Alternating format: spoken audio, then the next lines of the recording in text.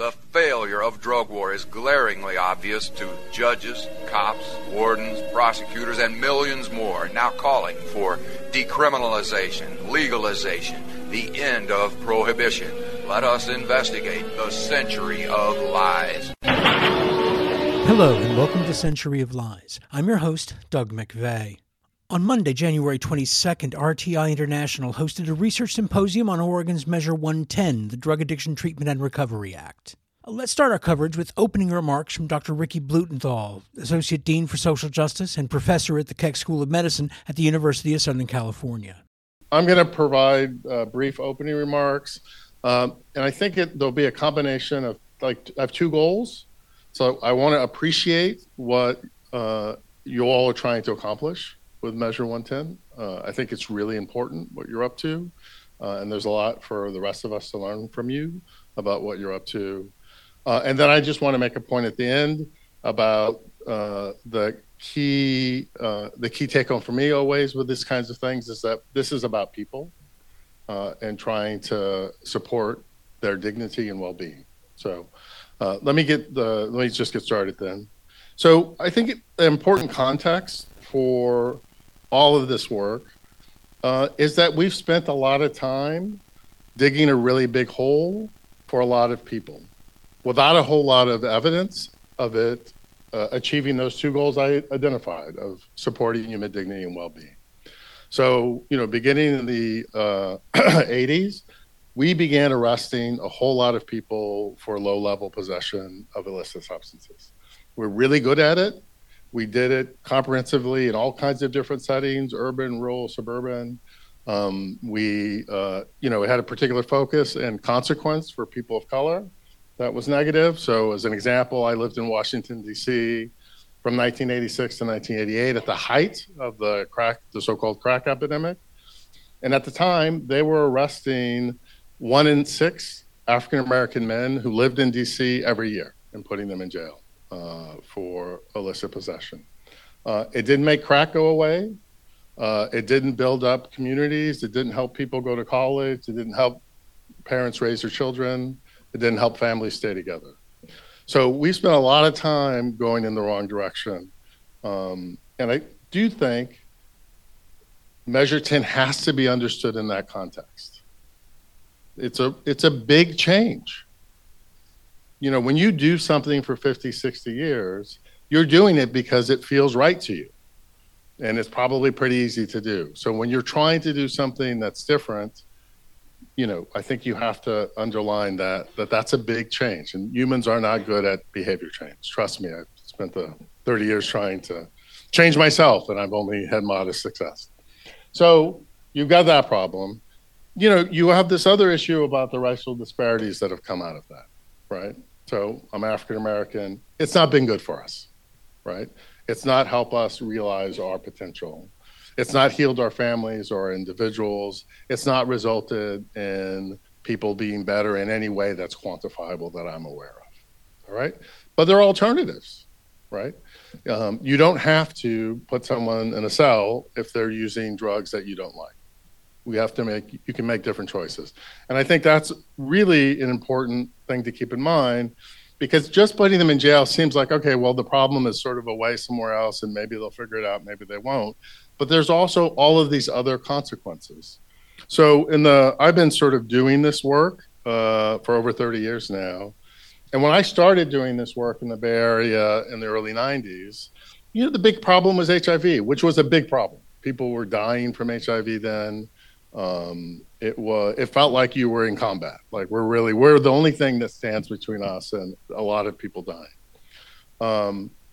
In that 30 years, we've created a whole bunch of other problems too now, though, right? So overdose mortality death crisis is making AIDS look like, a little brother, right? It's killed more people than HIV/AIDS did. And it continues to kill more people, and it kills them across a broad swath of the society. So at least in the United States, HIV was really concentrated in 3 or 4 specific kinds of groups. We're all at risk in some respect for overdose. We're at risk because we have a family member who uses opiates, or a good friend, or a former lover. and it's not geographically limited. So this isn't a city problem. It isn't a suburban problem. It isn't a rural problem. It's all of our problems. And if we continue to pursue strategies that don't work, we will continue to lose people who are important to us. I like to show the slide in the middle from California. And so it's a little hard to see, so sorry about that. But basically, the history of hepatitis C in this country had been a single, like camel hump, right? So there were people who had hepatitis C. They were generally folks who came of age in the 60s and 70s when injection drug use became popular in the United States, to the extent that it was. And that created that first hump. And then we have a second one of people born since 1980, right? And that reflects the prescription opiate issue and then the transition into injection drug use. So we've created a new problem, right? So we have another cohort of people who are going to have this long-acting illness that might bedevil them if they don't get it treated. And then another thing that we don't talk about so much is that because the prescription opiate stuff led to this injection drug use problem, we had a lot more injection drug users, and those folks get bacterial infections, and they can be very deadly. So infective endocarditis, sepsis, blood poisoning, and that's just reporting on one hospitalization study where, they're expensive to treat, and they have pretty serious consequences for people's health. The other thing is that we kind of conquered HIV, at least for people who use drugs, but now this sort of constellation of economic inequality, homelessness, inadequate implementation of harm reduction services has led to sort of these HIV outbreaks, including one in Portland. So,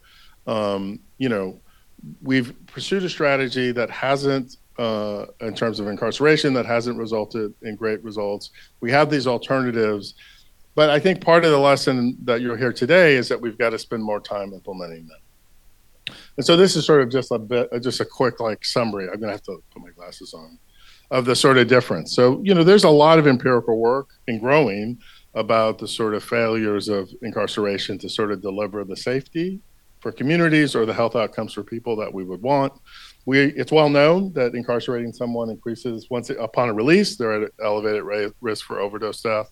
There's also lots of overdoses that happen in incarcerated settings. When someone's incarcerated, what are they not doing? They're not working, they're not building positive social relations, they're not educating themselves, they're not raising their children. And so they end up unhoused and difficult to support themselves, right? So we're sort of digging them a bigger hole. There's a lot of interest in sort of coercing people into treatment. I get it. It kind of makes sense. But let me tell you, I've talked to tens of thousands of people who use all kinds of drugs, and none of them have ever needed me to tell them that they need to go to drug treatment. What we do need to do is make treatment available for the people who are ready for it. And we've never done that in my 30 years of observation. I'd love for us to do that. There are things that we can do to make that happen. But coercing people, again, it seems like it makes sense. It isn't part of a reasonable solution to getting people into recovery. On the other hand, we have marvelously effective biomedical interventions for opiate use disorder in particular. So we have 3 different classes of drugs. There's contingency management. It has outstanding results as a treatment option for people who are using methamphetamines. And then, of course, we have the harm reduction history. So we need to continue investing in that. And, of course, sorry. All right, we're good. And, of course, it's important to realize is that we just haven't done that. So this is just showing you the second half of that. You can see that at the top is the needs for treatment, and at the bottom is people getting treatment. So that's an enormous gap that we need to fill. And I think if we filled it, we would see a lot of the other things that trouble us about the economic inequality in our society, the public substance use, the homelessness, begin to go away if people have care. But we have to build that out. And it's not easy. It's not easy. It's hard to do, but it's worth doing. And then I just want to show you, just alert you to this article. So, there's these great mathematical modelers. I love them because I don't understand what they're doing, but people listen to them. So let's just accept the magic. They looked at 6 different cities around, can we get to zero with HIV, where there's long history of investing in these things. And they looked at multiple strategies, so treatment, syringe services, overdose prevention sites, what have you. And basically, no one's getting close to fully implementing it anywhere, right? The closest was Seattle, and they're still, and that's just for syringes. That's not for the medications for opioid use disorder. So, part of my message is it takes time to build out these systems, and we need to take the time to do it. And we need to invest the money to do it so we can have an alternative that offers actually some real hope for supporting human dignity and well-being. The features, I don't need to tell you all about the features about Measure 110 and Senate Bill 755, but I think it's going in the right direction. And so let me just sort of end with this sort of observation. Look, this is hard to do. It's a heavy lift, and you're just starting. You're just starting. You don't do anything for 50 years, and then the next day you stop. So, and let's use an example. The United States still is, but really was legally, racially segregated, right? That happened. That it was existence of the country for much of its history. In 1963, 1964. Civil Rights Act allowed for voting, 64 allowed for public accommodations, right? So then did we all start living together? No, right? In fact, in many places in the South, they closed their public pools rather than have Black and white children swim together, right? So we're still working on that project 80 years later, right? That doesn't mean we should stop, right? There people are. There are hopefully fewer people running around thinking that separations of the races is the way we really actually want to live our lives. It takes time. So you're going to have a chance to hear from people who've begun the early work of looking at these different things. As Dr. Krall pointed out, there's comprehensive and the sort of issues that we would all want to see addressed in an evaluation of the project. And as you listen to these, I want you to listen carefully to the data, but I also want you to remember that the people represented in these data have the same rights to human dignity and well-being that we all do, and that we want a society where we all have an opportunity to be our best selves. And perhaps Measure 110 is one way for us to get there. That was Dr. Ricky Bluthenthal, Associate Dean for Social Justice and Professor at the Keck School of Medicine at the University of Southern California, delivering opening remarks at the 2024 Measure 110 Research Symposium. We'll hear more in a moment. You're listening to Century of Lies. I'm your host, Doug McVeigh. Now let's hear closing remarks and an overview of the symposium proceedings from Dr. Alex Krall, an epidemiologist and a distinguished fellow, behavioral health and criminal justice at RTI International. He's introduced by Dr. Bluthenthal. So I mentioned in my talk at the beginning that I've been doing this work for 30 some odd years. And at no point did we have an adequate system of care and treatment for people who were not in prison or not in the hospital or not in treatment. And in some ways, that's what Measure 110 is really, that's the innovation, right? I mean, this sort of, this sort of criminalization sort of is happening or not happening. But what hasn't happened is the care system, and that's what you're trying to do.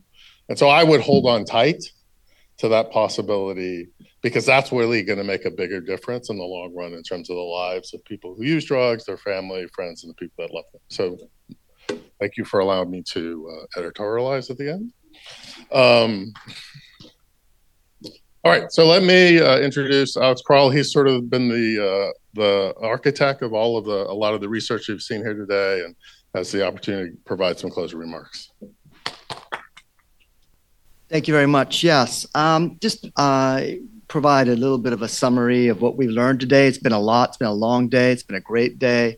Been a lot of amazing presenters. Great questions, I think tough questions, both online and here in person. And I think that's just, I think at one point we had, 440 people online at the same time. And there's clearly there's a large interest in this topic. It's an important topic. It's because everybody really cares. And I think that's something, whether you're happy or unhappy with what's happening, The important part is really the engagement, and everyone is really doing that. So I just want to point that out to begin with, and really what the goal for this was to provide some of the research that we do know to be part of the narrative of what's going on, and to be part of the next legislative session. That's why we did this in January now, was because we wanted the research to be part of what helps to form the decisions of the legislative bodies, coming up now in February. And so, as Ricky talked about at the beginning, and I think I think you've heard this throughout the day. I mean, after 5 decades of treating substance use disorders as primarily a criminal and legal problem, Oregon voters decided to prioritize public health approach.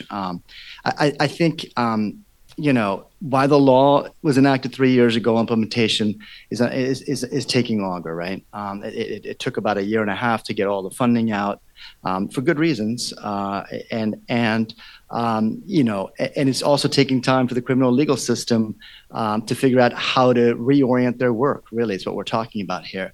With respect to drugs and police and people who use drugs. I mean, they've been doing one way for 50 years. You don't just sort of have a law and all of a sudden, in fact, some of the interviews that Hope was talking about that we did with police, early on 2 years ago, 1.5 years ago, they said we didn't get any advice about what to do all of a sudden. Like February 1 happened and we had no clue what we were supposed to do. And so it takes time to do that.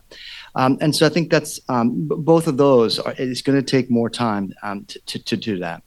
And evaluating such a novel law represents just huge institutional changes, right? In terms of things we've talked about. Evaluations are lacking, from the first 18 months are lacking the housing, treatment, harm reduction part. We've talked about this. Measure 110 was not the only substantial event in the early 2020s. We've heard a lot about that. COVID, shelter in place, murder of George Floyd, and ensuing public sentiment towards law enforcement. We heard a lot about that. Introduction of fentanyl to the unregulated drug supply, and rising housing market and costs and shortage in affordable housing. I mean, these are all happening at the same time. It's tough to tease all of this out. Evaluations from the secondary sources of data are limited by long delays until those data are available. Like the overdose mortality, it takes like 1 year to get that. We've talked about that. And there've only been a few primary data collection efforts, and we've been fortunate to be funded by Arnold Ventures to do some of those. But some of those are limited as well, in the sense that we didn't have pre-data for that because this is money they gave us after M110 was conducted. So we couldn't sort of do a pre-post there. And in some ways, I think we're hoping here, if there's some sort of recriminalizing element here, then I guess we'll be able to study that. We've got money for 2 more years to studies, and we'll be doing that. So I guess we could be coming back here 2 years from now and letting you know exactly how it's going with the recriminalization, if that's what's going to happen. So that's something on the potentially on the horizon here. So thinking about the summary really of panel 1 quickly here. While overdose mortality has dramatically increased in Oregon from 2020 to the present, this is consistent with national and regional trends, and which are primarily really impacted by the introduction of fentanyl into the unregulated drug supply. During the early period when access to housing and treatment and harm reduction hadn't yet been ramped up. Measure 110 did not have any significant positive or negative impacts on overdose mortality in Oregon, and we'll have to see how that goes. Now that there is that, hopefully we'll see positive things. But I also, we are worried about continuing things going up. If it looks like it did in other parts of the country, those numbers could keep going up. I hate to say. We did learn from Morgan's presentation there that people who use drugs are accessing naloxone through M110 funded syringe services program and are saving many, many lives. This is really, really important, and they are the first responders. They're by far more often a first responder than any of the more expensive systems, and really they're like working for free doing this. And it's hard. It's hard work, whether it's the law enforcement that was, and the doctor talked about in this last session. That's hard work they're all doing, and it's impactful emotionally on them as well. And I think some of the support that they might need is important to think about from what we're learning today as well. We're thinking about summarizing the substance use disorder services panel before lunch. During the first full year of M110 funding, programs did quickly ramp up services for screening, assessments, treatment, peer support services, harm reduction, housing, and supported employment. We learned quite a lot from that.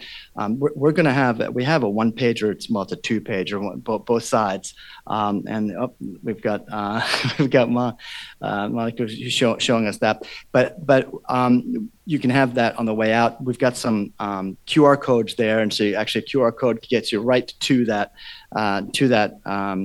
dashboard that she talked about. So it should be easy for you to look at those data from the OHA related to that. At the time N110 was enacted, Oregon did not have a large certified workforce in peer support services for substance use disorder treatment, and you can't just ramp it up really quickly.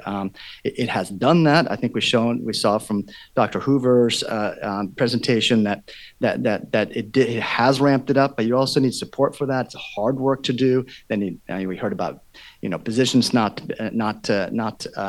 being filled yet, or and some of the low wages involved with that.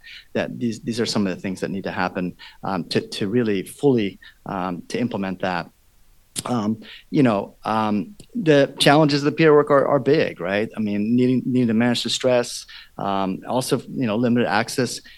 For them to actually provide or link people to withdrawal management, residential treatment services, these kinds of things that people want, they can't link it if it doesn't exist either, right? And so we need more treatment access in general. Thinking about the third panel on housing, harm reduction, and family services. While many in Oregon blame 110 for increases in homelessness, there are so many other important leading forces that are leading to homelessness, including rising rents and house costs, less employment opportunities in the informal sector, COVID shifting people to working at home, decline in appetite for shopping in brick and mortar locations, rising income disparities. There's a lot of things going on at the same time right now that's really making that a difficult thing. We did learn from Dr. Chung that M110 did not attract large numbers of people to move to Oakland to start using drugs in Oakland. Not Oakland, but Oregon. Oregon. It's getting late. It's been a long day. Probably not in Oakland either. Many people who use drugs are experiencing houselessness, but most of whom have sought housing, but only a minority are getting housing still. There's still a big gap in what we need there. And we learned from Jude Leahy that harm reduction organizations have delivered over 370,000 doses of naloxone to people who use drugs. 370,000, that's unbelievable amount. That's really important, especially in rural areas. This is a really important thing that's been happening in the state for these last few years. And Dr. Chaffee talked about, this 1 in 10 birthing people have a substance use disorder. I mean, I don't know if you all knew that data before, but that is a sobering fact in and of itself. And many of them avoid seeking care because they're worried about being punished or their kids going to be taken away, and that leads to worse health outcomes for both the mothers and the children. This last panel on law enforcement is a great panel with diverse type of data, both secondary analyses and both quantitative primary data collection, qualitative, a lot of different things going on there. What we learned was that officer stops, possession of controlled substance arrests, drug court enrollment were all declining prior to 110. I heard that from Dr. Henderson. When compared to other states, there's no significant change in overall arrests. There's no changes in arrests for violent crimes, no changes in non-drug-related arrests in Oregon after 110. I mean, this is a really important piece we're seeing both in the arrest data, but also in some of the call for service data that Dr. Wire presented on as well. So both Mr. Davis and Mr. Wire both talked about this. As compared to 8 cities in California, Idaho, and Washington, there was no change in calling 911 for police in Portland and Eugene after M110. So over 2 years after M110 was enacted, 3/4 of people who use drugs, they're still being stopped by police. I think it was in a median of 3 times a year. Is that from Dr. Smiley McDonald's? I mean, that they're still heavily policed, whether it's drug related or not. That's a huge presence in their lives. Think about that. 3/4 of them are policed in that way. No significant differences in being stopped by race and ethnicity, though. So maybe there are some gains, as she talked about there, in terms of some of the disparities that were part and parcel of why Oregonians did vote for this law 3 years ago, just over 3 years ago now. People who use drugs were hopeful. M110 would bring fewer law enforcement interactions. Dr. Good spoke about this. Less time in jail, a shift towards policing crimes for violent offenses, and larger scale drug distribution rather than just simple use or small level possession. That these were some of the hopes that people who use drugs were having for this. They're concerned. They are not, everyone sees them as the perpetrators of violence, but believe you me, they are more at the receiving end of violence than they are perpetrating violence. And that's a big piece out there as well. So I think that, they actually would like police to be dealing with that particular issue rather than their drug use. So in closing here, it is, as a gentleman over here said, it is too early to determine whether M110 has succeeded or not. It's not realistic. I mean, last night we were having dinner across the way, and the waiter talked to the waiter, and he's, "Oh, why are you here? I'm here for this symposium." It's like, "Oh, M110. What was that again?" "Oh, it's drug decrim." He's like, "Well, how could you be doing evaluation on that? I mean, wasn't it just a couple of years ago?" Even he said that. He said, that's going to take a generation to figure that out, sort of what he said.